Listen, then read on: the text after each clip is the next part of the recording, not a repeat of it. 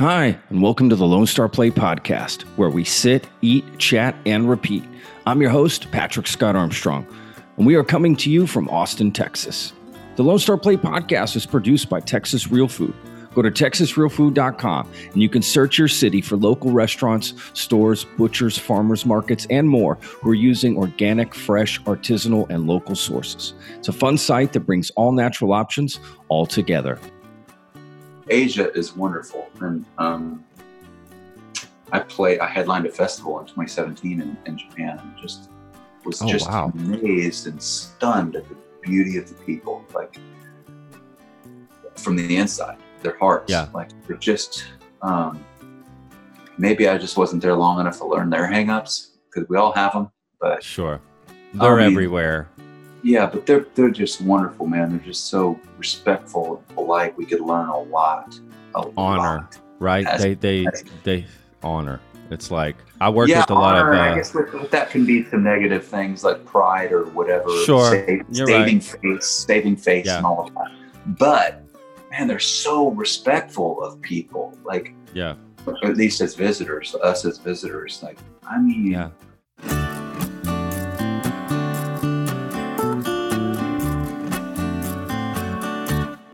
Oh, nice. The Vox amp. Oh yeah, man. I got a whole. Oh shit.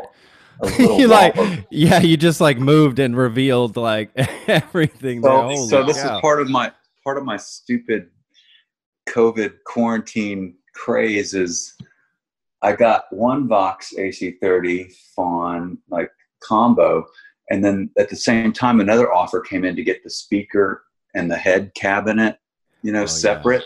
Yeah. Which I thought, well, that would be cool to have, because it's like easier on the road carrying it in two separate pieces. And so I just said fuck it and got them both. And what spurred it all on was when I got this sexy little number. Oh, so nice. I bought this Rick. Can you see it? Yeah. Yeah. Oh yeah, it's beautiful. So I got this Rick that I shot. I used to shoot my last video. And when I did that, I was like, man, I got to have the proper amp. Is that the gosh, I don't want to say the wrong name of the song, because I'm pretty sure I saw that video. Was that the Don't Leave Her Lonely? Yeah. Great video, by the way. Yeah, that's a great guitar. That's what I was thinking when you were in the video, like, damn, that's a nice guitar. Oh, it's so awesome, dude. I had a different one that was kind of I had it for probably 10 or 15 years of like, it was sort of that Sunburst Tom Petty looking thing. Yeah. But it wasn't quite, because it wasn't a 12-string, because that's a hell of a tune on the road. And then it was smaller. I think I got the wrong one at the time, and it was just too small. It felt too small on me. So then I saw this Midnight Blue sexy bitch, and I was like, I got it. Sorry, are we live? Yeah, no. I mean, you can curse on here. We curse. We talk like cool. You say whatever you want. I saw this and just fell in love, and like so. Yeah. Then I used it for that video, and then that made me think I can't play a Fender Tweed as much as they're great for Telecasters.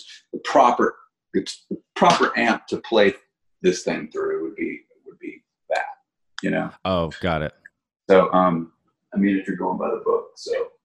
My OCD got the best of me, and yeah. So here I am with a wall of amplifiers and nowhere to go. I love you and so many artists, right? Like, are you doing any live streams? Are you trying to stay in front of people?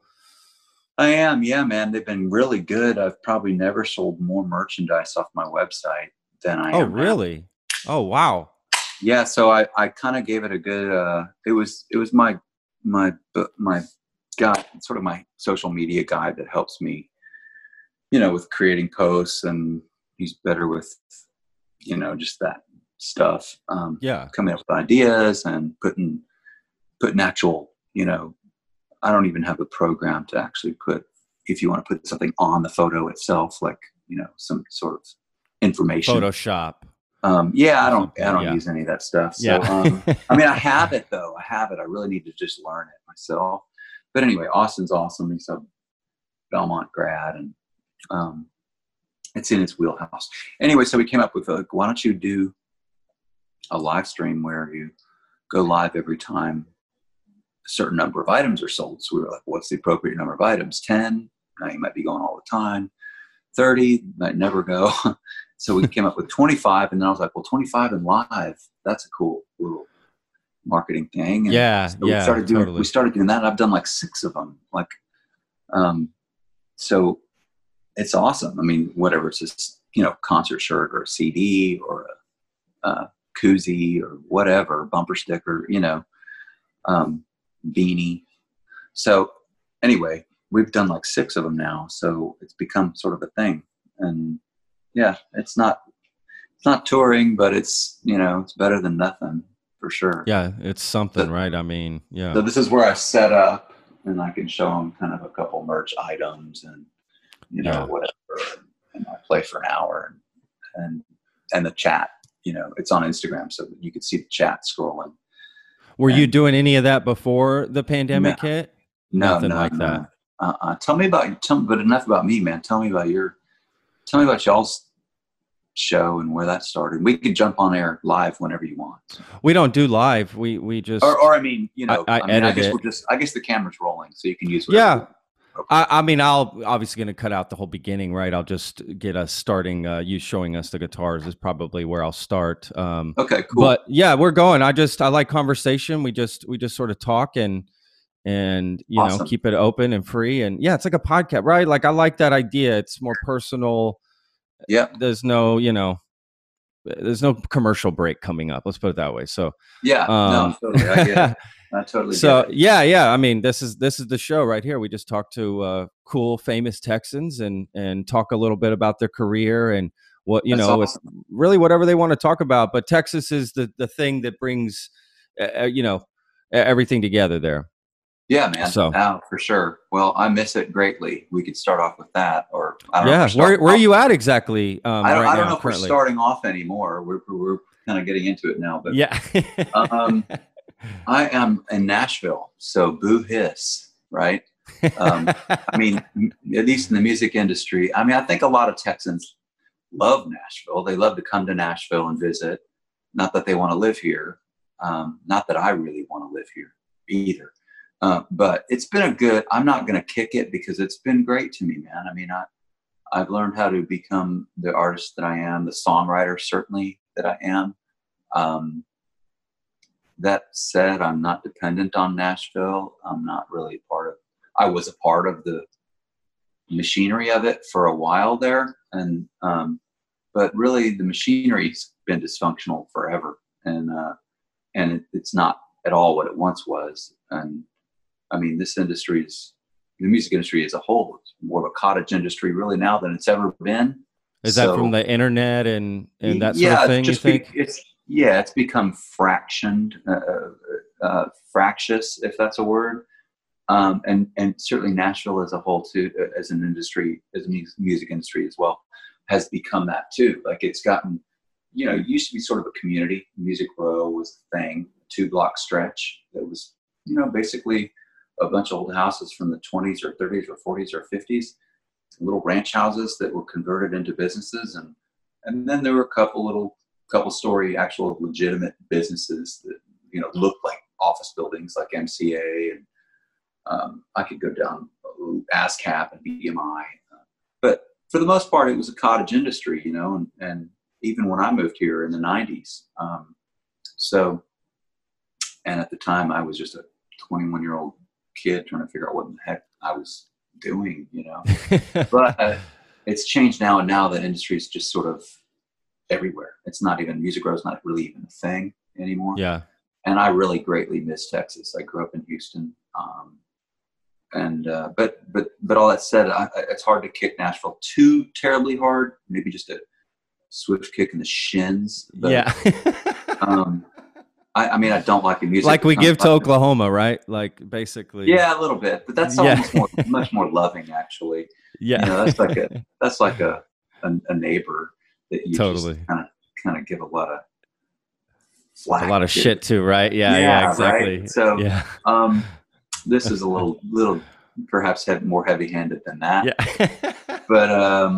but it has made me a better songwriter, a better artist than I ever would have been, I think, had I stayed back home in Texas. which maybe is evidenced by the fact that a lot of other people record my songs, and you're around a ton of talent, a lot of talented people in Nashville, and Yeah. no two ways about it. Whether you like what they're making or not, Yeah. they know how to string words together and write songs, man. I mean, like crazy. They can churn it out. And There's a lot of Texans that moved to Nashville. I mean, a lot of people I've interviewed on the show, they live in Nashville. I just spoke to Casey James last week. He's in Nashville. I spoke to this guy. Yeah, he's a Dallas guy, right? Yeah, it's from Dallas. Nashville. Everybody's like, so, I get it. Yeah. I mean, it's just, I would certainly move back home to Texas, probably Houston, because my dad and stepmom are still there. I would do it in a heartbeat, but I have kids here now that, still finishing up school and everything. But when they're off to college and everything, I'm kind of free to do it. So that's awesome. Yeah. I mean, I look forward to that day, I think. And I don't know when that day will come, especially with COVID, but gosh. It's too hard to plan anything, right? I mean, especially you really can't plan anything. I mean, they just shut down again in Texas here. I don't know if you've heard that news. Oh, I know. Same here, actually, in Nashville. Same deal. Oh, really? Yeah, just like go 2 steps forward, right back, then forward. It's like it's really screwing with the businesses. It really angers me because I owned a food business here in Austin for over 5 years, and I can't imagine having it right now. I just can't even imagine. They're not giving any help to the businesses. They tell them, hey, you got to open. Yeah, go ahead and open up at this percent, 25%, but we're still going to charge you 100% rent. And then, do this, do that, open, don't open, follow these protocols. But then they don't provide any help or any financial help. It's a nightmare for these businesses here. Yeah, the rents are an issue. Yeah. There really hasn't been as much talk about that as I thought there would be, as big of a problem as I thought there would be. Maybe it is a big problem. We're just not hearing about it. But rent, both on the consumer side as households, and that too. Side. You're right. Yeah, you're right. I mean, I own my home, so I feel fortunate. But man, I feel for those who are trying to pay rent and can't work. What do you do? I mean, it's crazy. It's not just I mean, we haven't done a great job. I mean, of managing this. No question. We've done a horrible job in many respects, but we're not alone. I mean, short of being a super heavy-handed communist totalitarian state like China and a host of others, short of that where they track your every movement, it's just real hard to lock down and pin down a freedom-loving society like we are. So, Italy was the same way. Now, since then, of course, Italy's done a much better job, apparently, allegedly, than we have. So I don't know, man. We're in for a long haul, and I'm just hoping that we have some really great minds in science and health that can dig us out of this with an incredible vaccine. Of course, then we got the anti-vacciners. Yeah, who, no kidding.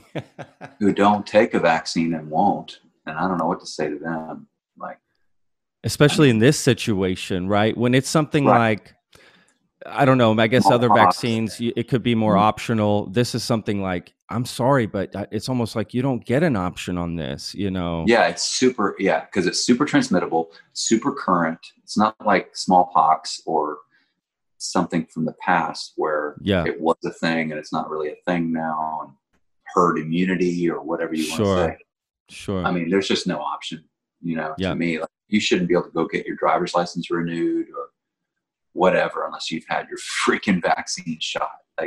And that might sound socialist. Which I don't mean to, but I guess in some ways I just think, we got to protect our society. Anyway, I've gotten way off on a tangent, man. We're supposed to be talking Texas and Mexican food, right? Yeah. So you like Tex-Mex? You miss it there, Nashville? How is the Tex-Mex there? Are you ready for another long-winded answer? God, man, there's a decent place down the street from my place here that kind of gets my fix. I've gone there a couple times during the quarantine, but honestly, there's it's just a complete lack of quality in terms of Mexican food or Tex-Mex food. Yeah. Like, it just doesn't have it. I mean, we just flat out don't have it, man. Damn, that has got to be tough, right? That's got to be tough. Well, I mean, I think it kind of cuts down on my caloric intake, so that's a good thing. Yeah, for sure. Absolutely. What about barbecue? I mean, the first thing I do, barbecue's got to be good there. I said the barbecue's got to be good there, though, right? Not the same, but no, it's very pork. It's pork, number one. Oh, really? Pork? I do have a Traeger grill. Oh, nice. With the smoker. It's the TX, of course. You know, that's the model. And so, I mean, you know, you can smoke a really nice brisket on that. But no, I mean, the barbecue here is all pork, pretty much. Their sauces are different. It's just not the same. It's different, right? Yeah, it is. It's just they just do too much to it, I think.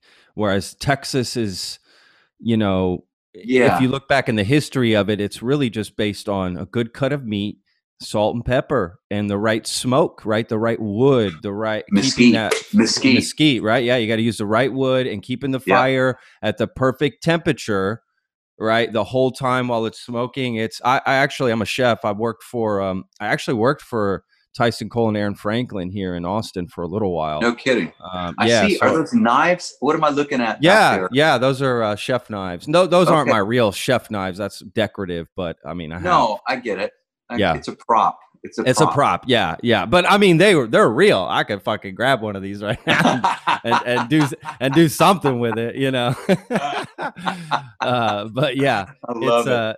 It's funny because you learn that there is a specific way to cut the brisket, how it's trimmed properly before you even put it in the, you know, into the smoker, how it's wrapped, how you unwrap it, right? Like there's all with the ribs too. Like I learned a lot. There's just a lot. Oh my God. Can I take some quick, like, I don't know, text message lessons from you maybe after this is over? Anytime, man. I'll give you my number. You text me anytime you have any questions about any of that stuff. I mean, I'll take you up on it because I'm always looking for that, and I don't want to take it straight off the internet or random cookbook, but like.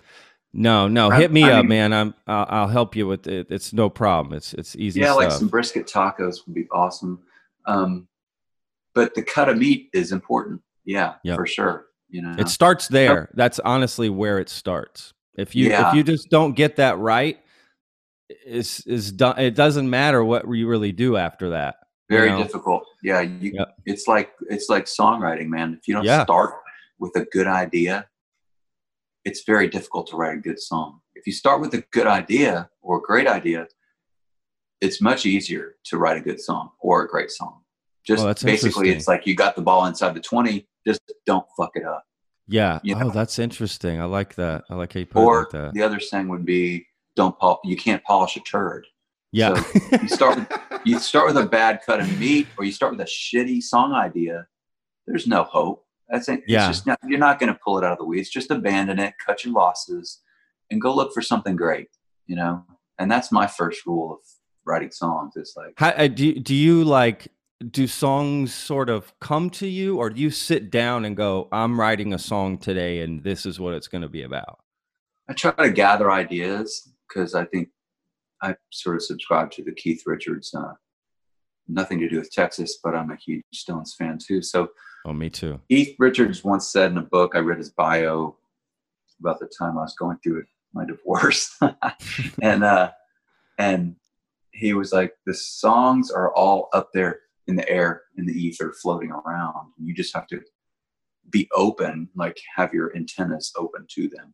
Like, so if you're thinking about things, life, dialogue around you, books, movies, whatever you're immersed in, a line at the grocery store, that literally happens. If you're thinking about songwriting and you overhear something or read something or see something on the screen and you're thinking about it, things in terms of song, there are song ideas there around you constantly. Like, but you have to be thinking, you have to have your songwriting antenna up and Yeah. go, oh, that's a good idea. That's not like, maybe it's not a title or a concept, Wow. central concept, but there's a line. A line just came out of his mouth. I got to jot that down. You got to put it down. I mean, you'll forget it if you don't, and that's why the old school would like write. They would listen to conversations at the bar, like, I mean, I'm talking about like Harlan Howard, some of the Nashville greats and probably Texas greats too. I mean, they would write their ideas down on bar napkins, back when we had pens. And now it's like you text it to yourself, or giving away my trade secrets, but they're not really secrets anymore. Or put it in your notes on your phone. Yeah. So I gather them. I don't sit down going, I'm going to write a song today, because I should do that more, just in the interest of discipline. Yeah. I'm not very disciplined, for sure. Is it kind of like working out, if you will? Yeah, it is, actually. I'm probably better at that, just because physically you feel so bad if you don't work out, if you've been working out. Sure. But whereas songwriting, you can, there's all kinds of aspects to work on your career always. So the songs can always kind of, that took a backseat, like it can wait, but it can't wait. I mean, you gotta write them, Yeah. So, but I mean, I've certainly have written a lot of songs in my time, so I'm not really worried about that. Once I focus on it, it'll come. Yeah. But That's awesome. How did you, not to turn the tables, but how did you get into cooking? And did you go to an actual school? And then did you have a restaurant in Austin or elsewhere that I might be familiar with? And why did you get out of it? Or are you all out of it? Or where are you on that? So I started, I got in the restaurant. I'm sorry. You're We can fine. totally focus. We can go right back to me if you want to stay No, on. I'll give you a quick answer just so it helps you understand me a little bit more, for sure. Absolutely. And I say that because my interest in food is huge. Like, yeah, I've gotten that question a lot. The question, I've gotten that question a lot, because it is something that even I had a question about. Do I need to go to school to learn how to cook? And I didn't. So I just worked in a lot of restaurants. That's the best advice I got from chefs I work with, was don't go waste your money on school. Just work in a bunch of restaurants, learn from chefs. Right.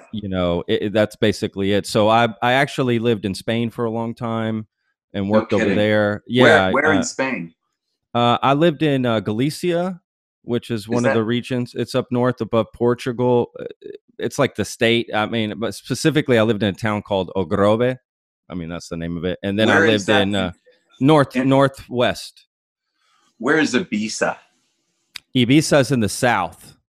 Oh. Very, very southern tip. I got some job offers there, but I never wanted to go there because it's just too party heavy, and that's not what I was there to work for. I'm watching. I'm going to interrupt for a second, but I still want to hear the rest of your story. But I'm watching a Netflix. Ibiza, or the White Lines, right? White Lines. Yeah. Yeah. Great show. I mean, even if you don't care about the plot, which is good enough. I mean, pickings are pretty slim right now anyway, because nobody's been able to shoot any content. Yeah, right? You're right. So that's a pretty good show. But what gets me is, even if you don't love the plot, or if it drags in spots or whatever, Ibiza, the shots of Ibiza are so beautiful, man. I had no gorgeous. Oh my gosh. I'm like, gorgeous. That's a lot of Spain, bro. That's not just Ibiza. That's like literally really all of the coast of Spain. And everywhere you go, it's just gorgeous. Just Galicia. So how long were you there? I was there almost 3 years. I got married there, everything. So yeah, I became a resident, and just started working, and then in restaurants and stuff like that, and just getting better at it. And then came back to the States, worked in Dallas for a famous chef called Stephen Piles. And then I came to Austin in 2014 to open up my own food business, and I closed it last year in 2019. And I honestly don't plan on going back to it, man, to be honest with you. Right. Not right now anyway. It's just a lot. It's a tough industry to be in. You sacrifice a lot. You work crazy hours. I mean, you probably know a lot of that. You give up holidays, celebrations, weekend, you name it. Like, I've seen chefs literally miss the birth of their child numerous times and say, we got Friday night service, right? I can't leave the pass. They call the pass the area where the food comes before it goes out to the tables. They call that the pass. Sure. So that's what a shuffle says. I can't leave the pass. I can't leave. And I hate that. I just thought for 5 years running my business here in Austin, I didn't even know Austin for 5 years, right? Like I didn't even know anything. Going out, just enjoying life. I was just constant 24/7 trying to run a business. And yeah, anyway, so I don't plan on going back to it. I enjoy just cooking for friends, families, private events. You know, I can be hired privately to go cook something cool, or, you know, I enjoy that kind of stuff. I do videos, you know, and then I share my knowledge on this pod. I got hired for this podcast, and I'm really loving this. To be honest with you, a lot. I started in radio when I was like 19 or 20. So sort of brings back full circle to something I've always wanted to do.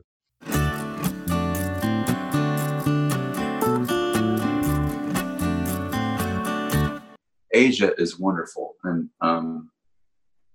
I headlined a festival in 2017 in Japan, and just was amazed and stunned at the beauty of the people. Like, from the inside, their hearts, like they're just, maybe I just wasn't there long enough to learn their hangups, because we all have them, but sure. They're everywhere. Yeah. But they're just wonderful, man. They're just so respectful and polite. We could learn a lot. Honor, right? They honor. It's like, I work with a lot of, I guess with that can be some negative things like pride or whatever. Sure. Saving face and all of that. But man, they're so respectful of people. Like, at least as visitors, us as visitors. Like, I mean, you're right. And just, you know, personal space and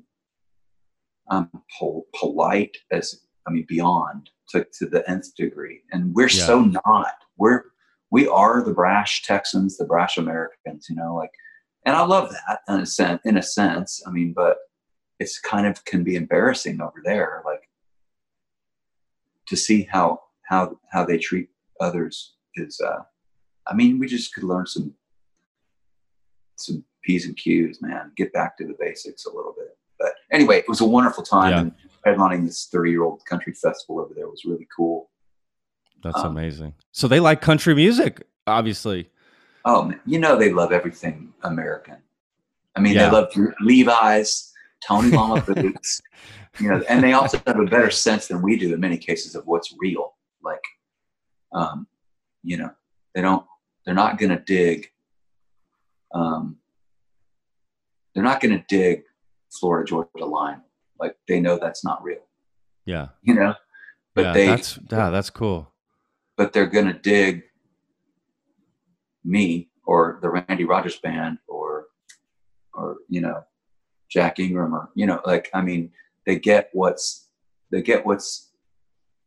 has, you know, lasting value and is honest, you know, and it's truly like American without being fabricated.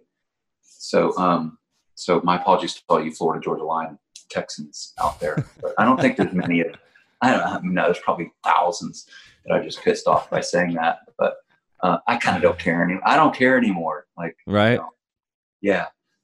But anyway, now switching subjects to the state of country music, and before we completely abandon your thing. No, gosh, let's move on from that. I'd rather talk about music and you. And honestly, I want to talk about your new album. I just put a dip in, so I clearly don't give a shit. Yeah, but that's honestly one of the most Texas things to happen on the podcast. So let's do it. Sweet. I love it. Yeah, man, let's break down this album, man, because I've been literally listening to your music for the past few days. And it's just, I love it, man. Like, I'm not a huge country fan, although I do love all kinds of music. I really do. But your songs there's just some rock and some blues and some old school Texas stuff, you know? So yeah, man, I just can't tell you how much I really, really enjoyed thank you. This whole new album. That warms my heart. I actually got like goosebumps a little bit on my Yellow Rose tattoo. So, which has nothing to do with the fact that I named this album. And here's our great intro to the album, Yellow Rose Motel. I had the tattoo way before I named the album, or even wrote the song. So, oh wow, but your words do kind of bring some chill bumps, as they say. So thank you. Because, I mean, just being a Texan that you are and coming across, I'm sure, a lot of music, doing what you do, you know, and being thirdly in the media now, sort of, right? Yeah. And I don't mean to say sort of, but I don't know how much time you're dedicating to this. But like, this is my full-time job as of now. So. Well, cool. I mean, I hope it's monetizing for you. I know YouTube can, you know, it pays crappy, but we got a company behind us that produces it, and that's how I get paid. Texas Real Food. So they're the ones that run this whole thing. Yeah. Well, anyway, that's great. And but all that said, being in the media, it can make you jaded. So like, you don't really have to throw out niceties about anybody's album or music. So the fact that you did means a lot. And clearly from your descriptors, you actually listened to it. So thank you. Oh, I'm 100% did. I wouldn't say anything I don't believe in. That's just me being from the kitchen, right? Like coming from the restaurant industry, we don't bullshit around, man. There's no time for bullshit. So I'm gonna be honest. And I did. I mean, I really enjoyed these songs, man. God, I really did. Yeah, I was really drum. I really like drum heavy tunes where I can just like feel that drum beat and and that's what I really, really loved a lot about these songs. So yeah, man, thank you very much. I mean, I don't know if people play. Do people play on your podcast? Would you like me to play one of them? Or? If you want to, absolutely. Yeah, people have played songs that do whatever. I let them do whatever they feel like. Some people don't want to play. Some people do. I let them play. Yeah. Okay. Well, yeah, if you got a request off this album or if you can remember any of them, I know them all. Yeah, man, to be honest with you, gosh, so you can play, obviously you can play any of these. That's the dumbest question I ever asked. No, it's not, man. It's not actually. Some would require a lot more thought than others. So yeah, some are easier to play acoustically by yourself than others, right? Because there's just other elements to the song. So yeah, I mean, they all hold up acoustically, but I have, because of all these live streams, I'm kind of brushed up, you know. Okay, right on. I can't say I'm perfect on you know, but I can come up with a reasonable facsimile thereof of just about anything, you know. So, I mean, I really love "I'm All In." I'm not gonna lie. Really? Okay. I fucking love that song. No, I'll play it, dude. I'll play it. I really do love that song. That's funny because that's one of the more like lighthearted songs on the album for sure, right? Yeah.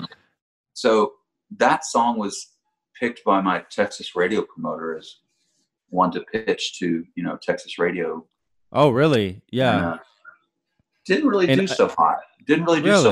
Yeah, it's such a radio. It's crazy. Totally. Such a radio song, and that kind of goes back to a point of. I think I'm kind of Texas's forgotten man, like the Invisible Man. I do. And I have a song called The Invisible Man from my second album way back when. But like, and in fact, it's like one of the best country songs I've probably ever written. Oh, shit. It's cool. Like Vince Gill sang harmonies on it. Oh my But anyway, God. I do sort of feel forgotten down there because I do have sort of a national presence in addition to I don't just tour Texas all the time. I mean, I would. But it's harder to get there and make some shows make sense economically because obviously the travel is much farther coming from Nashville. Once I'm there, I'm happy to stay as long as there's something to do. But because of that, I don't see Texas radio stations all the time. I'm not always up in their face, and you know, I'm out there and doing other things. I might be in the Midwest, or I'm up here raising kids in Nashville. You know what I mean? So yeah. I kind of got one foot in both worlds, so it just makes it tougher for them to even remember me, I think. Sure. But anyway, "I'm All In" was a single. It didn't do particularly well on the Texas chart, but "Don't Leave Her Lonely" is doing a little bit better. Yeah, I mean, and that song's amazing too, right? I mean, honestly, another one that I really like too is "Old Timers." That's that's a really good song. People really like that song, and it hasn't been part of my live show. I loved it. I love that song. So good. Thanks, man. I appreciate it. I'll play "I'm All In" for you. Oh, hell yeah. So the name of the album is Yellow Rose Motel. People out there know probably how to find me, but Instagram, Twitter, Apple Music, Spotify, YouTube, whatever you want to look up, I'm there, and this record is there too. So this is I'm all in for the Lone Star Plate. For the Lone Star Plate right here, serving it up on the Lone Star Plate.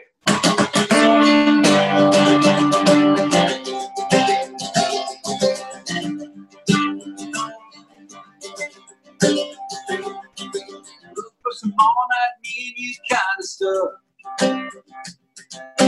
Down for a wild ride, pushing our luck. Need a little shot, good time in your cup. Baby, let's take this town and turn it up. Yeah, turn it up. I got you and me, got all night, anything you want. Baby, it's alright. Wanna take you to somewhere we've never been. I'm all in. I'm all into this kiss, into this moment. Don't want you guessing. You need to know from the taste of your lips to the moonlight on your skin. I'm all in.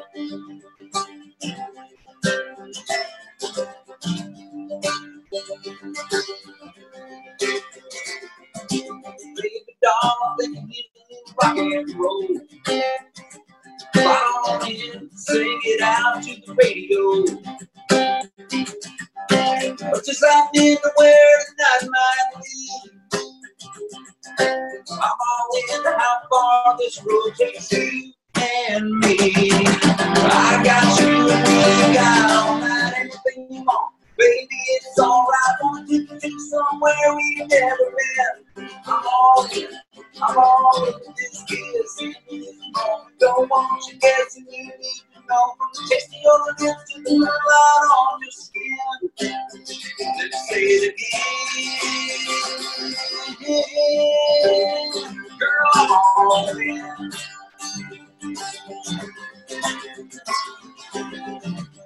Wicked guitar solo right here. You're up for a little bit of me and you kind of stuff. Then I'm down for pulling you close, pushing on up. I got you and me, got all night, anything you want. Baby, it's alright, I'm gonna take you to somewhere we've never been. I'm all in, I'm all into this kiss, into this moment. Don't want you guessing, you need to know from the taste of your lips to the moonlight on your skin. I'm all in. I'm all in. I'm all in. I'm all in.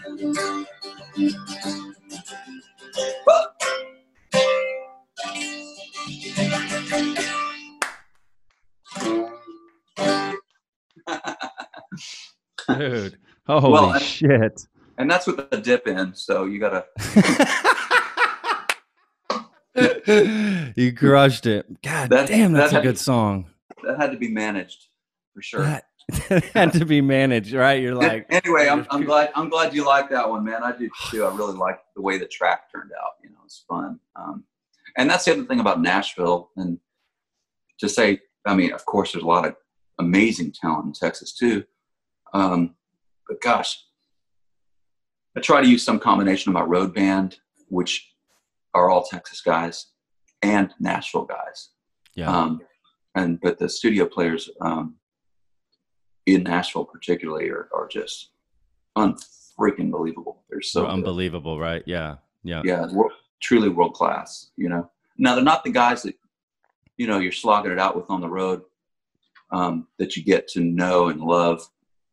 I mean, I know and love the Nashville guys too, but when you log miles together, there's something about that band and that brotherhood that is just, it just permeates the music, at some point. So it's great having them involved too. But man, some of these guys, studio guys they're just wicked. That's such an interesting dynamic that to go on the road, you're going to have certain people play it. And then to go in the studio, you're going to have other people play it. Why is there, what skills do you need in the studio and what skills do you need on the road? Like, what's the difference? Gosh, I mean, the studio guys are just chameleons. They've been doing it longer. Generally, they're more seasoned. So, I mean, a lot of those guys go out on the road too now, especially because there are fewer records cut. There's not as much money to be made as a studio musician as there once was. But the goal was back in the day, I think, even, certainly predating me by far, was, guys started out on the road and they sort of graduated to the studios, whether it was Los Angeles or whether it was Nashville or New York, when New York was a studio thing, which I don't think it is anymore. I think it's all people's laptops and, Totally. I don't know how much live recording is being done with conventional instruments in New York. But anyway, that was the way it was done before. So it was a tiered sort of structure there. And now it's like guys wear both hats. Like the guy that might be your lead session player in Nashville might also go be the road lead guitar player for Reba or whatever, like that's just a case in point. That's actually a real case in point. The guy's name is Jeff King, and he's a phenomenal guitar player. Played that solo on I'm All In, which if you go back and listen to it, he just shreds it, man. And he's so versatile. Yeah. So versatile and so fast at picking up on what a song needs. And, I give him my sort of bastardized version of what I hear, and then he blows it up, and but like he can play, but he plays in Reba's band, like he's Reba's band leader, and then he can come in and do my stuff. And that's crazy. Wow. Like the difference, there is very little overlap between what Reba does and what I do, obviously. So that takes a real versatile musician. Wow. So that's basically maybe so that's it. A studio musician is just like a chef. I'm thinking like a chef can just cook different styles of meals, right? Just knows Absolutely. Different styles. Yeah, for sure. And can create. Yeah. On the fly. Can create on the fly. Because a lot of guys on the road, that's how they learn. They learn from listening to the records that they have to go out and play with the artist. Yeah. Night after night. And so that becomes a part of their style, because that's how you learn as a musician. You pick up records you love or records you have to learn. You incorporate it, you figure it out, and that becomes a part of your repertoire. You know? Wow, that's cool. Or your menu, to put it in the chef's mind, Yeah. So their menus cool.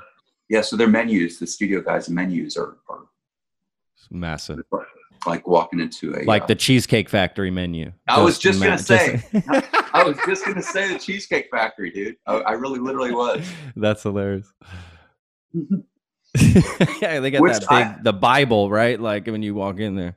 Oh my God, it's so confusing and overwhelming. I haven't been there in 20 years, to be honest with you. So you're in Austin now, correct? Yeah. The best Bloody Mary I ever had was in Austin. Really? Yeah. Wow. You remember the bar? Can't remember. Can't remember it. I wish I could. I could text my then drummer, and ask him. But anyway, there's going to be a lot of bars going, "It was us. It's us." I know, right? I know. It was so good. It was like a meal. It was so good. But anyway, there's a lot of good Tex-Mex to be had there too, for sure. Yeah. Oh yeah, of course. Austin's a great food city because there's just a lot of independent restaurants and food trucks here, right? That are just not part of it. There's just hardly any chain restaurants here, to be honest with you. They're just so far between around here. Which is amazing. And I love it. Yeah. I love it too. I love it too. It's amazing to me though that the chains haven't moved in and taken over. Of course, I still love to go to Whataburger. I mean, oh, me too. Gotta love Whataburger, bro. There's another complaint about Nashville. No Whataburgers. Oh my God. Is there like a special burger place there or something? No. When I say none, I mean None. None. Zero Whataburgers. Zero. I think the closest one is in Alabama. Oh my God. Oh shit.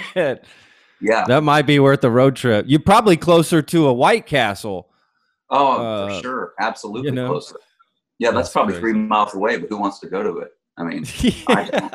I used to love White Castle, man, when I lived in Philadelphia in my early 20s. I don't know why, but when I would go up to New Jersey or New York, I just would stop and get White Castle and immediately regret it. There's something you regret immediately. Why did I do this? Or at least the next morning. Next morning, you regret it. It literally is just grease. It's sponges of grease. That's what the buns are. It just, you're right. Well, it's good when it first goes down, I guess. Though. Yeah. Totally. Absolutely. Yeah. Man. Gosh, no. There's a lot of those. There's a lot of those on the East Coast, right? Yeah, a ton of them. They're everywhere. I don't know now. I haven't lived in near Philly, and since I was 13 years ago. I'm 40 now, so I was about 27 when I moved away from there. Okay. So I moved a lot for a very long time, to be honest. Austin's actually the longest I've ever lived in a city in my adult life, which is how long have you been? 6 years. 6 years. Okay. You've seen it grow quite a bit in those 6 years. Yeah, it had. And even I remember when I got here, that's what everyone said. Like, man, it's grown so much the past whatever. And like, I was a newbie. It was like, oh, don't come to Austin, don't move here. And now, I've seen it grow immensely just from the time I've been here. I had a food truck on Lamar and Barton Springs in Austin, which is a very famous crossroad here. And from Wellware. And that's all changed. We were behind Tom's Market in a little food park there, and now they got a big hotel. I mean, it's just everything is Rainy Street too. We were on Rainy Street for a couple of years, and Rainy Street is not. You were talking about Nashville, the taking the old homes and turning them into the same thing, right? That's what they did on Rainy, and that's all changing. That's all high rises, and it's kind of sucks, to be honest with you. Yeah, it's progress is always a double-edged sword. It is a double-edged sword. Well, I don't know about always, but certainly in the case of that, yeah. Well, when you got character and history to some of these bars and homes, and now you just take that away and you've put up this completely brand new building with nothing, right? I get it, but at the same time, it hurts a little. Yeah, for sure. Absolutely. And the traffic, is that still horrible? Yeah, still horrible, man. I don't think that it's only going to get worse. It's not going to get better more because more people are coming and they're not doing anything to correct it. So, I mean, every time I go to Austin, it's like construction central. Like they never get ahead of the curve. That's the joke here. That, it's like they'll never finish 35 ever. They're always playing catch up. Like, why don't you guys just build two lanes at once or three, and then you'll be, it's like coronavirus tracking. We got to get ahead of the curve. Totally. Hey, speaking of, do you have any? I mean, I'm sure it's tough to book anything, but I know some bands are starting to book live shows. Have you done anything like that? I have a couple tentative dates. One of them actually is in the Austin area in September. So we'll see. I mean, they're dates, but it's very wait and see. Yeah. That one is, oh gosh, what's it called? Well, I'm blanking, but I'll look it up. Anyway, one in Austin, one in Waco. Coming up in September 10th and 11th or something like that. So yeah, those are basically, I mean, I had a 15-city tour, Yellow Rose Motel tour planned around this album for April and May, with other things coming in that were starting to come in, and then all hell broke loose with the virus. So I don't want to sound like a sob story, because I mean, everyone's got a sob story in this, and mine is not near as bad as the many, many who have really suffered, some with their lives. So, we shelved the tour, and I know a few of the dates moved already to 2021. So yeah. a lot of venues are just looking at, and a lot of tours are just looking at moving everything to 2021. So, and a lot of Just fairs and play it festivals. safe sort of thing. Just put it so far ahead. Yeah. Now these other couple dates, the Austin date, the name of the venue is just escaping me. Wild West. Wild West. Yep. Cedar Creek, Cedar Creek, Cedar Park. Cedar Park. Cedar Park. Yep. Yeah. So that's where I'm going to be on September 10th, I believe. It's a Thursday. And then I'll be in Waco the next night. So, but those, it's all very wait and see, because even since those were booked, now the bars in Texas are shut down again, right? Yep. They closed all the bars again. Yep. So that's just kind of, it's very tentative. And even when they were allowing them to open, not all bars were opening. They just weren't. They weren't wanting to operate at a half capacity or what. And I can't imagine for these places having to do that. Like a music show, like what's a live music show going to be like now, right? Like, I mean, music shows are, right, when you go to a concert, you're sweaty, you're jumping, you're in the crowd. I mean, at least the concerts I go to. Totally. Me too. Right. So, like, how's that going to change? Like, what are they? And the economics of it too. Like, it's very difficult to make it work. It's already difficult anyway in a perfect world. Like, you might play some shows that make no money. I mean, just, you hope not to lose money to get to the next show that makes some money, So, I mean, that's really, literally that happens. Like that's happens on every level. Like, so now operating at 25 or 50% capacity, there's virtually no chance of really making anything, Totally. And then you're just putting yourself and other people, don't forget, at risk by even going to do it in the first place. So that's true. What's the point? Like, I mean, literally, what's the point? Unless you're just so self-centered and selfish and you just need the attention so bad. Yeah. That, and some people do. Some people are doing it occasionally. They'll go, I don't know. So I don't want to mention names, but somebody had a big concert last weekend somewhere. It was outdoor, fortunately. That helped, but still people were packed. I mean, I don't know, 4,000 or 5,000 people, probably would have been 10, but still, I mean, a sea of people, if the Twitter photos are any indication. And that artist just got endless crap for it, like from other artists. Like, what are you? Like, why are you doing this? Yeah. Yeah. Like, what are you even thinking, bro? Yeah. So, anyway, that's crazy. I mean, the thing is, like, this is something my wife actually said to me. She's like, look, like, because we were talking about maybe hanging out with some friends here locally, because I haven't seen anybody in months, to be honest. Yeah, we're so tired. Yeah, and I'm getting a little antsy. So I mean, I had a friend reach out like, hey, what do y'all think about having some dinner to get? I thought, my mind just went, oh yeah, that sounds. I would love to see another human being, and so I'm trying to figure out any way to make it happen. Like, do I need to buy a hazmat suit on Amazon? Like, I will wrap myself in bubble wrap. Like, what do I need to do? And my wife's like, look, the truth is, like, you're going to go with the best intention, right? And you're going to want to do everything right. But after a few drinks, what's going to happen? Yeah. Right. And that's it. That's the reality. So you're going to have these concerts. I'm sure everyone's going with the best intention and let's do this. But a few songs in, few drinks in, everything starts to relax. The masks come down a little bit, right? You start getting closer. It's just inevitably going to happen. Everything feels right. Yeah. It's like a bad pickup scene at a bar, which it is.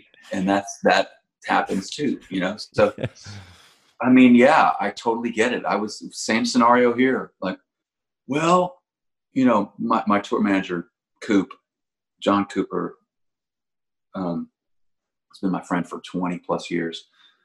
Not always my tour manager, but just kind of does it on the side. He's got a day gig. And it was like, we were going to have him and his girlfriend over. I don't know. Then one thing led to another. And I don't know.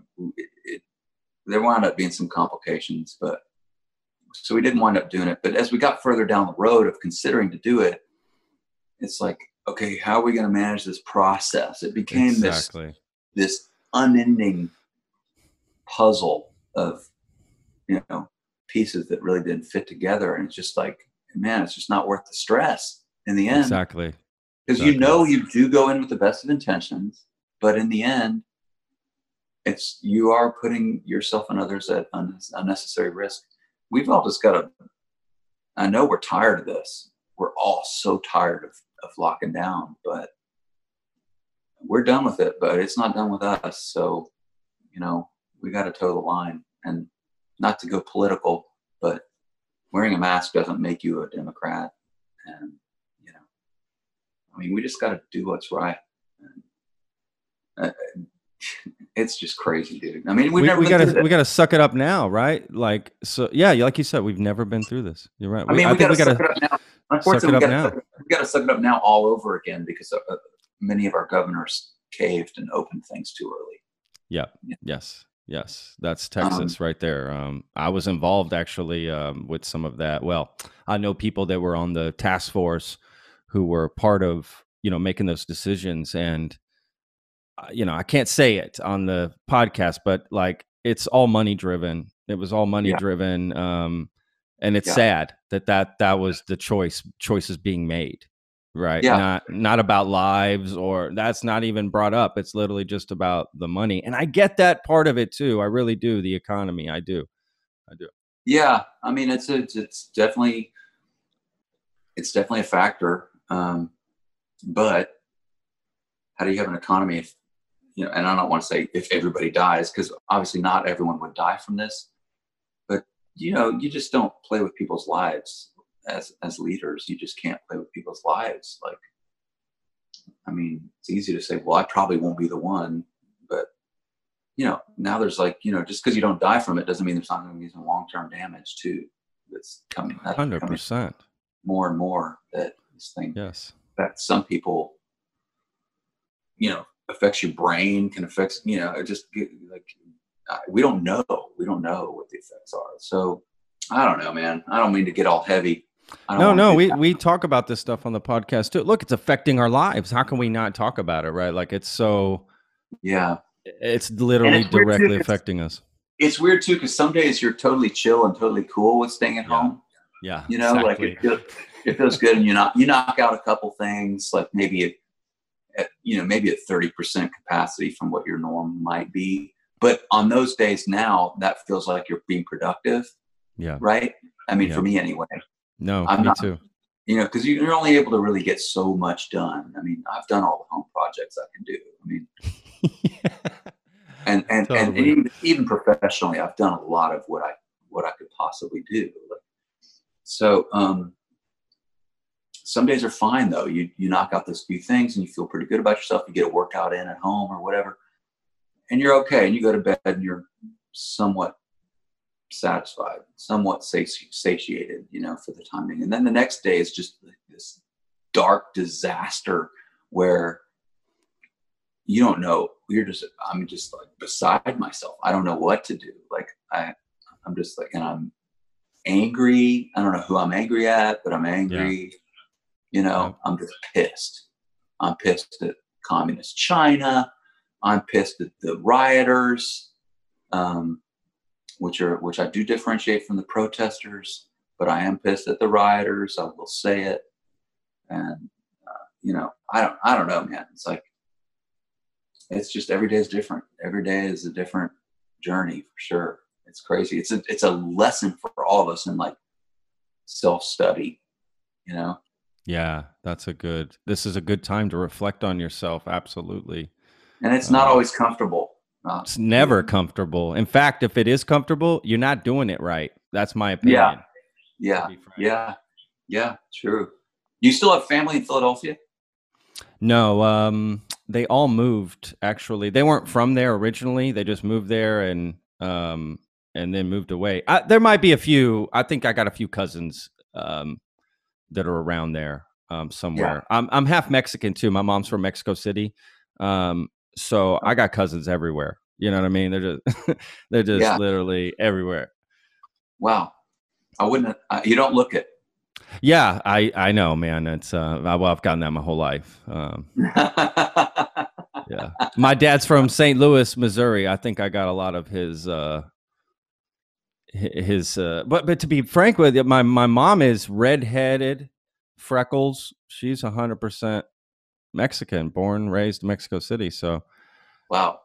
you just once you get to Mexico City, you start to see, oh, okay, that's just like here. There's all shapes, colors, and sizes. Yeah. That are Mexican. Really, that's what it comes down to. So That's yeah, wild. that's it. But I go to Mexico a lot still, to be honest.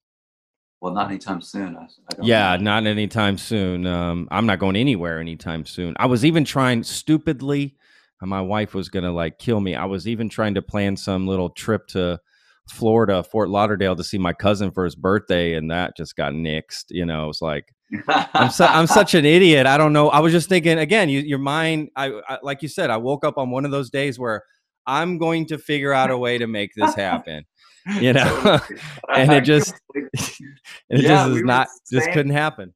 Dude, same here. I mean, honestly, we were like, man, can we just go down to Florida and see the water? Yeah, and, exactly. I mean, we'll drive. We're not going to fly. We'll drive. Exactly. We'll drive. And we'll rent a little cottage and take the dogs. And we won't go out to restaurants, or maybe we'll go pick up to go. But yeah, we'll rent a home, and then I'll have a grill, and we'll just do that and chill. And that became, well, first we looked at the prices, and this was before we went in the tank again as a nation in terms of the virus numbers. So the prices were crazy. Everyone was doing that, apparently, because the prices were just nuts. We were like, well, I'm not going to pay $700 a night for these places. Like, oh my God. So now the prices are falling off again because Florida's a hot spot. And so totally, it's a total hot spot. Yeah. So why would you travel? Why would you want to travel there? So, the travel agents there must be just like, come to Florida. Like, I got an email about traveling to Florida, literally from Marriott or something. It was like 10% off your hotel. Come to Florida. I was like, bitch, have you not seen the news? Why would this is the worst time for me to come to Florida right now. Bitch, you got to pay me to come there. You're going to pay me several $1,000s. Like, totally. Yeah, man. I mean, it just doesn't, everything is so overwhelming. The thought of going anywhere is super overwhelming. It is. None of us are prepared. Look, I worked from home before, so it wasn't that big a deal to work from home. And again, I'm very grateful and blessed that I'm in the situation that I'm in, that I'm able to do that.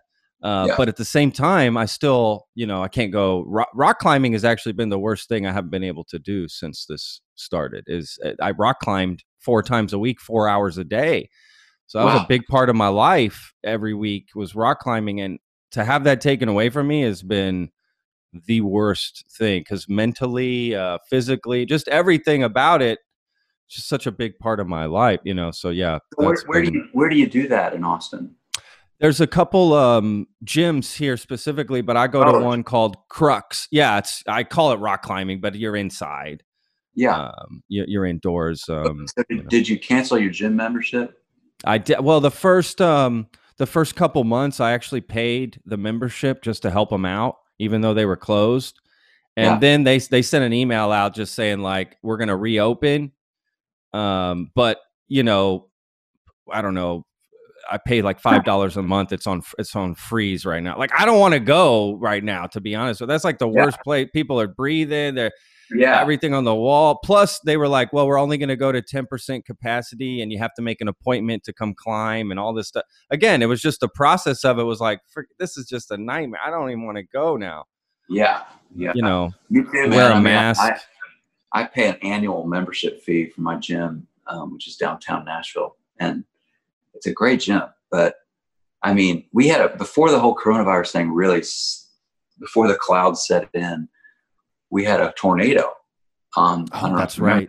Yes, so it was I do. March 2nd or something. Yeah. But back in January, every January I pay my membership for the year, like just to be done with it, and you get a discount if you pay it all up front. So, so I just paid that, and was working out in January, February, and then March 2nd, the tornado hit, and they turned the gym into a shelter for people that had lost their homes. Oh, wow. So then for a couple weeks there, it was like, hey, you guys open yet? Hey, you guys open yet? No, we're not. Still a shelter. And that was cool. I mean, I totally got that. And then the virus thing hit, and I waited it out for a month or two. And then I called them finally in like May. And I was like, guys, I'm just not really into coming like for the rest of the year. Like, I'm just going to do my workouts at home, YouTube workouts, blah, blah, blah. I've got some gear in my garage, it's kind of converted. And I'll just get by, man. Just do body weight stuff, whatever, and they were cool. They were like, we'll just move it to 2021, so. That is cool. I'm just not interested. Yeah. I'm not interested in going to the gym. I mean, like the list of top 10 stupidest things to go do right now. Number 1 is a bar. Unfortunately for my business, it's a club, music venue, bar. And then number 2 is a gym. I agree.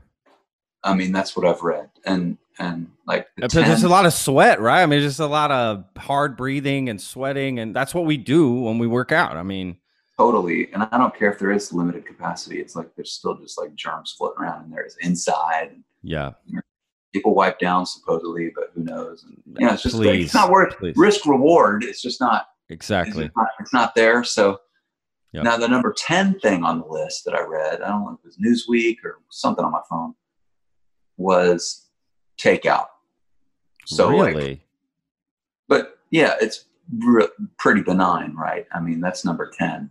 So I mean, that's safe. I mean, I have to say that. I just want to assure people, and I do it on the podcast all the time, just because I'm from the industry, I guarantee you that takeout is probably one of the safest things to do. But now, not from every single food place, because we've all seen kitchen nightmares with Gordon Ramsay. Okay. We know that like shitty places exist, but for the most part, any place that's open right now has the funding and everything behind to get that working. So if they're doing it, I promise you they've taken all the steps and totally whatever. Right. I mean, that my point about takeout wasn't to knock your industry. It was more like, no, I didn't mean that. It was more to say that is okay, to do more than okay. Like that said, even that's kind of a buzzkill. Like you want to go out and have an experience when you go eat out, right? 100%. If you're going to go pay for like what inevitably is a $50 bill at least,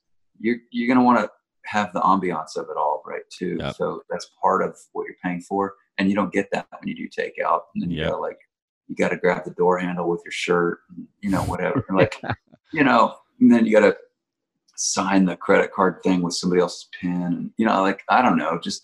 And then you got to drive it all home, and it's cold by then.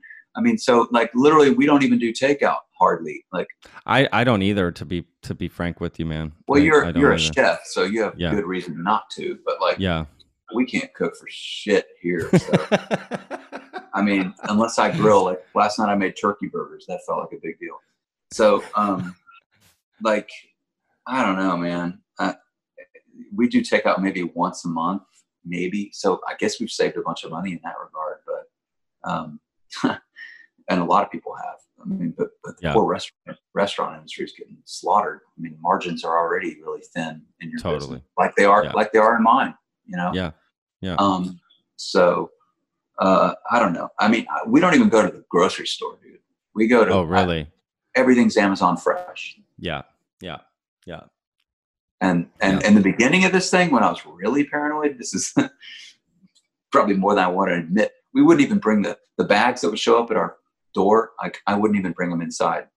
I would open them with gloves on, leave the bags themselves outside, take the gloves off, reach inside, careful not to hit any of the edges of the bag, and get the stuff out. Take all the stuff out. Yeah. You're not alone, man. I did that in the beginning too, to be honest with you.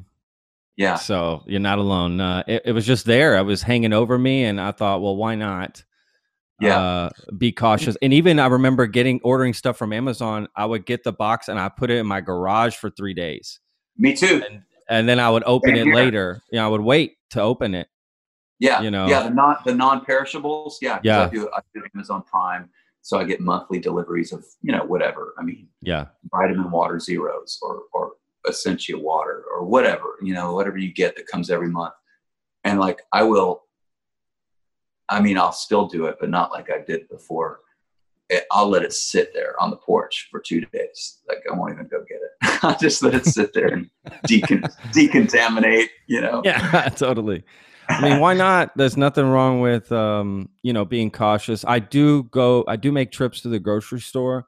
I think more than anything, it's just, I do curious. too. I'm curious. We have HEB here, so HEB, man. Like, Love it. They're legit. They're literally the best grocery store in the world. I swear to God, I've lived everywhere. They are the best grocery store, and I feel very safe. I go to this one specific one that on Old Torf in Congress. Shout out to that HEB. Just because I know everybody there. Like, I feel comfortable. I know the layout, so the map, so I can go boom, boom, boom. I get my stuff and I'm out.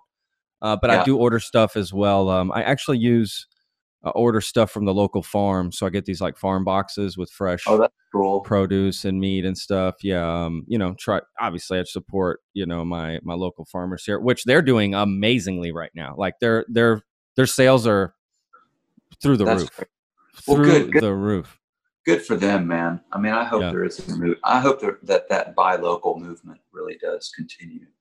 That's the one silver lining of this from the food industry aspect, is that the supply chain for the food system is changing immensely, and that's one of them. The farmers are just getting way more sales. They're getting connected with businesses directly now. You know what I mean? So it's awesome. Unbelievable. Yeah. That's really good for them, man, because that's been the corporatization of food and the industrialization of our food supply has definitely made it hard for the local guy, Absolutely.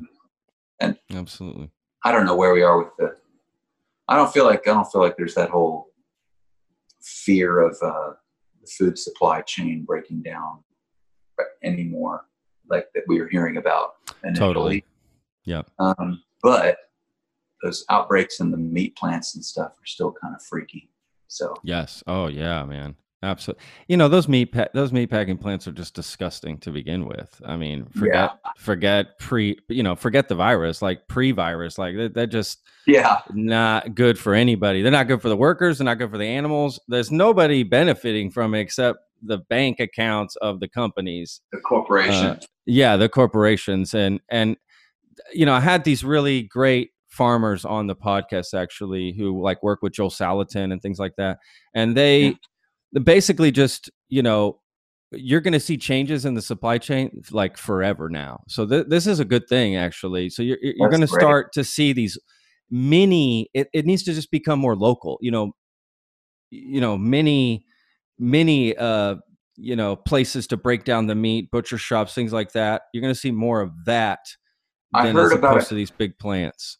I heard about a cattle farmer. I read an interview or a piece again somewhere on my phone, but it was a cattle farmer, maybe in Texas, but just as easily could have been Oklahoma or Missouri or something. Where he was talking about the supply lines, the supply chains it shouldn't all be going kind of funneling up to one centralized meat packing plant or one of several, like this oligarchy. It should be decentralized, and that would keep things much cleaner and safer, if it were kept more local, like these local bubbles of supply chain. Exactly. And I think that's what you're referring to, and it does make sense. It makes a lot of sense, Yeah, it's safer, it's healthier. It's actually in the long run cheaper for people. Like that's the actual truth. In the long run, it's cheaper. So I mean, there's probably better quality, probably too. Yeah, way better quality. I mean, and you're gonna know where your meats come from. It's local, right? Like it just makes the absolute most sense. I mean, it's what we used to do, in America before this took over. Factory farming took over. So that's all it is. Just getting back to something we used to do. It's nothing new. Right. Yeah. No, it makes perfect sense to me, man. When I read the article, I was like, I totally bought into that completely. Yeah. And it is happening. You are going to see some changes. And again, that's one of the silver linings of the industry. But unfortunately, you're just going to see a lot of businesses weeded out, music venues as well. I've read a lot of stuff about music, like a ton of music venues might be shutting down, and For that's just sure. going to be insane for your industry. Yeah. Earlier you said you were doing the live streams and all that. I'm curious, and you said you weren't doing it before. I'm curious. Let's say things open back up, you're touring, you're back. Will you continue to do live streams and stuff like that? You think you'll still keep it in your repertoire? I think it's a smart thing. Yeah, I do. I think it's kind of here to stay. Um, I think it's a great way to promote an upcoming show, for Yeah. instance. Yeah. You know, Yeah. you can, I'm sure there are people a lot smarter at this than I am, but like you could probably even, you could probably make it, you could probably geo-target a live stream to a particular Yeah. market like a week prior and Sure. talk to them directly, or, the more access you have to your fans and the database, particularly if you have them geo-targeted, man, you can like contact them directly, remind them about the show, play a couple of songs, Yeah. maybe provide some incentive to coming out, and There you go. That's a good idea. I'll kind of like give away a couple passes during the live stream for the upcoming Yeah. show the next week or two. Like, there's just all kinds of things you could do that would be super conducive, So yeah, I think it's here to stay. For me, I would love to do that, Yeah. Now I probably need someone to help me implement that, particularly Sure. in terms of geo-targeting aspect of it. But yeah, super valuable. I mean, it's been a great lesson. Plus, it's fun. I mean, I come down with a bottle, not a bottle, but a drink in my hand. And, by the end of an hour of playing and chatting with everybody, I mean, I've gone through my one drink, which I'm Yeah. total lightweight now. Me too. And like, I have my Gentleman Jack and Coke Zero, and I feel pretty good by the end of it, man. And I'm brushed up on all my songs because I've played literally, probably 80% of my repertoire of songs I've ever recorded or written for other artists, which I always work those into my live shows too. Like songs I've written for, I've been fortunate enough in that regard to have written songs for Garth Brooks and George Jones, and Eli Young Band, who's from Denton, Texas. And yeah, I actually I saw that. I have a weird connection to the Eli Young Band. Oh yeah, surprisingly, yeah. So their drummer Chris, Thompson. I used to date his sister in high school. No kidding. Yeah, in Michelle. Philadelphia. No, in Dallas. And they lived in Hearst, I think it was, or so the city was, or something like that. But no, in the Dallas area. Yeah, that's where Chris grew up. They're twins, his sister and them are twins. So I know Chris from high school. Like we used to hang out a little bit back then, and I remember going to see him play in bands back then in high school. And then I actually had my own band, to be honest with you, in my early 20s, and we used to play with the Eli Young Band as well in Denton. No kidding. But they were a much different band back then. They were not the band, they are now. In Nashville. Were they the same guys at that point? Yeah, same guy. And I knew back then these guys are amazing. Like you could just tell that there was something special about them, and they were, my band sucked. I was the worst songwriter, the worst singer, the worst guitar player. I mean, just the worst. Oh, I was there. I was the worst. I just had good energy. I think that's what people liked about me. So what did you play? I played guitar, but nobody wants to see me play guitar. I'm the worst guitarist. I literally just learned to play guitar so I could write songs. That was it. You saw me play guitar, so nothing special there. Oh man, you're crushing it. What are you talking about? I can hold down the rhythm. Okay. So that's my award for all. Oh, wow. That was their first song, their first hit. So it was a top 10 hit. And I just got a gold plaque from them. I guess this plaque came like, I don't know, a year or two ago. It took that long for the song to accumulate the streaming equivalent of 500,000 units sold. That's awesome. That shows you how crappy streaming is in terms of how it compensates you. But I did get a plaque, so that was kind of cool. And then there's some other Texans here, the Dixie Chicks. Oh wow! So I had a song on there for the Wide Open Spaces record that. Oh, really? Yeah, that's what this is. And then it's, I mean, crazy, but it's that the plaque says over 11 million sales, but now it's like, I think like over 15 million or something stupid. And then I got to tell you, and this is not bragging, but it's just kind of my Texas heritage coming out. So this just came in the mail yesterday, and it's still not even, oh my God. It's still not even like out of the wrap yet. So yeah. Wow. So this is Randy Rogers' band, my good buddies. And that is for the song I wrote, Kiss Me in the Dark. And so it finally went gold after like 15 years or however long it's been that I wrote Kiss Me. I wrote Kiss Me in the Dark, which is kind of one of their, they still close their show with it. So they sent me a plaque for that. So, I mean, it took that long for the record to go gold, but hey, it went gold. So it's better than going aluminum. So anyway, but yeah, so I'm really proud.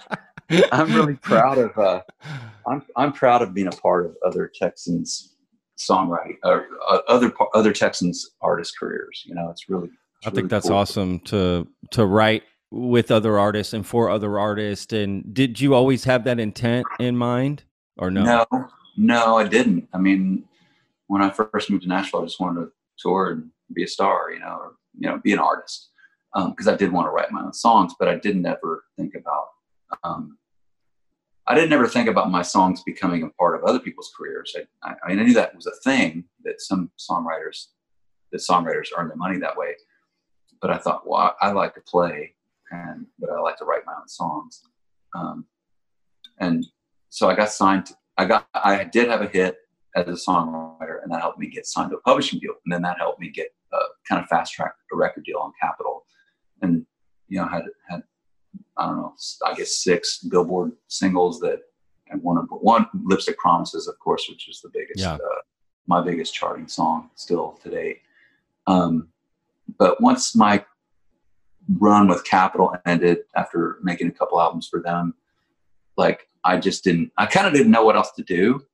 So, I mean, I just sort of kept writing songs, and then there was nowhere really to put them.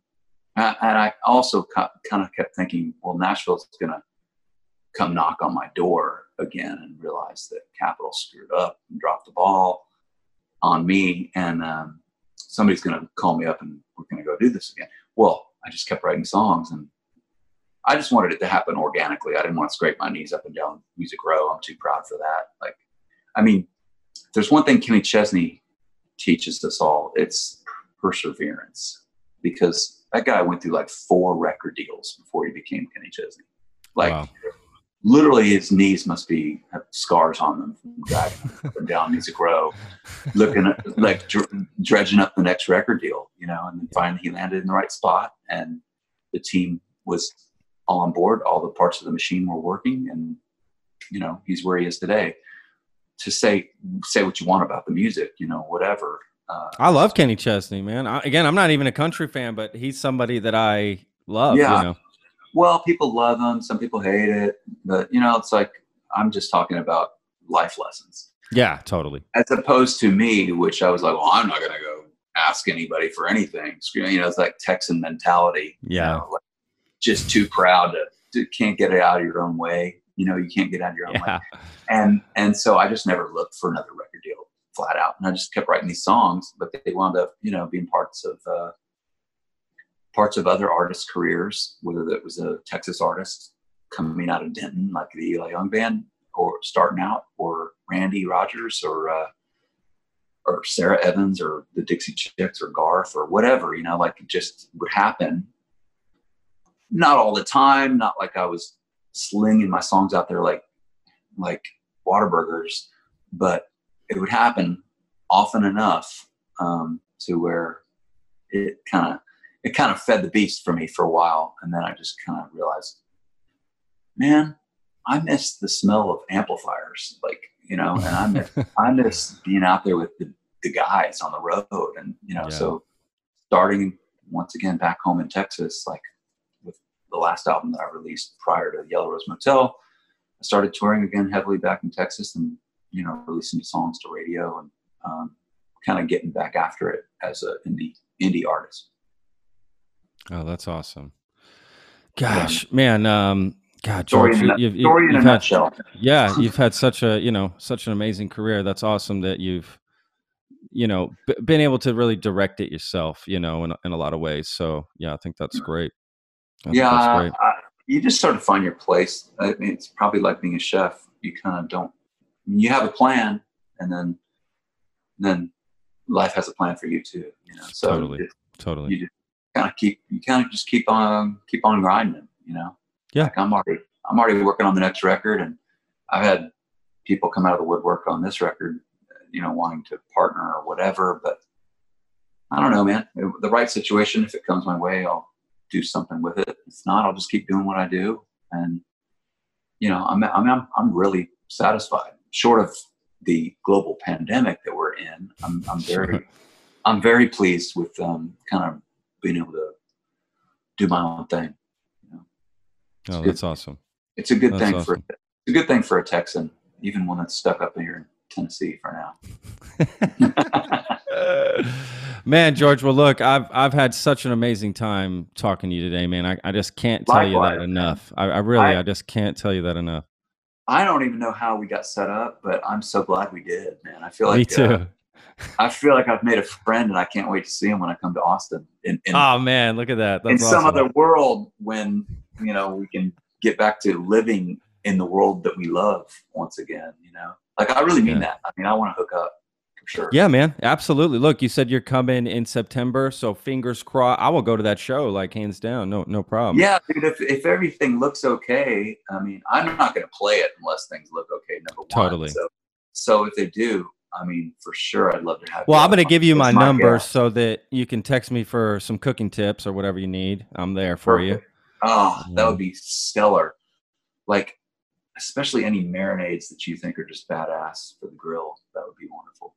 I make my own. I can teach you how to make your own everything, and it's way better and the best. It's really, that's what I mean. Yeah, like it really is so much easier. It's like if somebody had never played guitar before, right? And you handed them a guitar, and they're like, there's no way I can't do this. And you're like, just relax, just hang on, and you show them just that one chord, right? Yeah, and they're like, well, this isn't so bad. And then they learn another chord. But this isn't so bad, right? And then you just add those chords on top. It's the same thing with cooking, right? I'm going to show you one chord. I'm like, okay, this is actually, and then you start to see how the chords work together. Same thing with food. Well, I learned this from this thing. Oh, it also applies here. That's fantastic, dude. That's fantastic. I really look forward to it, man. I mean, there's certain self-improvement things we can and should do during this time when we have all this time. Like, you're right. Granted, nobody's making much money and blah blah blah, or maybe some people are probably, but we're not. So, I mean, but there's still things you can do, like all those things that you never got to. For me, it's cooking is one thing. Like, especially expanding my knowledge of what to do on the grill, especially in terms of like prep, and to say nothing of what to do with my oven, which sits there basically nothing. Storage, right? Like, I live on protein bars and protein shakes, like it's crazy. But there's all kinds of things that we can do to improve ourselves. Like all those projects we thought we'd never have time for, we have time for. Like too much time, right? For them. Learn how to speak another language, or read all those books that have been stacking up that you've never read. Yes. Like, man, I mean, I've made a pact with myself to get back to reading. Yeah, that's a great point. I should do that myself. Yeah, turn your phone off. Yeah. Or put it on the charger and walk away and go read a chapter a day or something at least. You're right. It's good for your mind and your psyche, your brain, your songwriting. Yeah. Play guitar again. You can play guitar again a little bit. Oh man, I have my guitar. I play it all the time. But then my wife's like, "What are you doing? Stop!" The dog. All the dogs are coming to the house here. Like, it's really I have to have a few whiskeys in me, and then like, all right, let's play. Well, have one. Like, I mean, right? I do. You're right. Every time I do a live stream, I don't even know how we hooked up. Maybe it was through Instagram. You guys found me, or I'm not even sure. I'm not sure either. They research. There's a whole team that researches, and they book who to come on. So I don't know. Whoever either. it was, please tell them thank you, man. Yeah, please do, because this has been fantastic. But I do want you to pick up the guitar, like. But no. Look, I'm not a musician. I'm not it's just something I do for fun. It's like you cooking for fun. That's all it is. I do it for fun. I've enjoyed it immensely. No, this has been great, man. Yeah, I'm glad you were able to, get a hat on and come down to the man cave, right? We were able to get this worked out. Yeah, I'm so sorry about the delay. No, dude, that's like the best beginning to a podcast I've ever had. Right? Like, this will go down as just epic, like the way it started. And look at this, epic, dude. Well, thank you again, George, man. It's been an absolute pleasure having you on the podcast, man. So take care. Enjoy the rest of your day. Good luck on that workout. Don't pull a hammy. And we'll talk soon, brother. All right. All right, man. Take care. All okay. Right. Stay all right. safe. Be good, boss. You too. All right. Bye. All right, brother. Take care. All right. I really hope you enjoyed that podcast as much as I did. If you have any questions for me, please feel free to email the podcast at patrick@texasrealfood.com. And don't forget, you can check us out on Apple Podcasts, Spotify, Stitcher, all the different places you can get podcasts. You'll find us on there. Or you can just go to our website. Go to thelonestarplate.com. And you can check us out on YouTube if you want to watch it. We video these now, on a little webcam here, and go to the Texas Real Food YouTube channel and you can find it there. Make sure to follow Texas Real Food as well on Instagram and Facebook. Subscribe. And if you are so inclined, please leave us a review anywhere you can.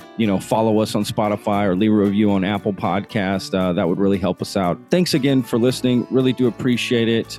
Without you guys, what's the point of doing this? So if you have any suggestions on how we can make the show better, please let us know. Thanks again. Be safe out there. Wash your hands.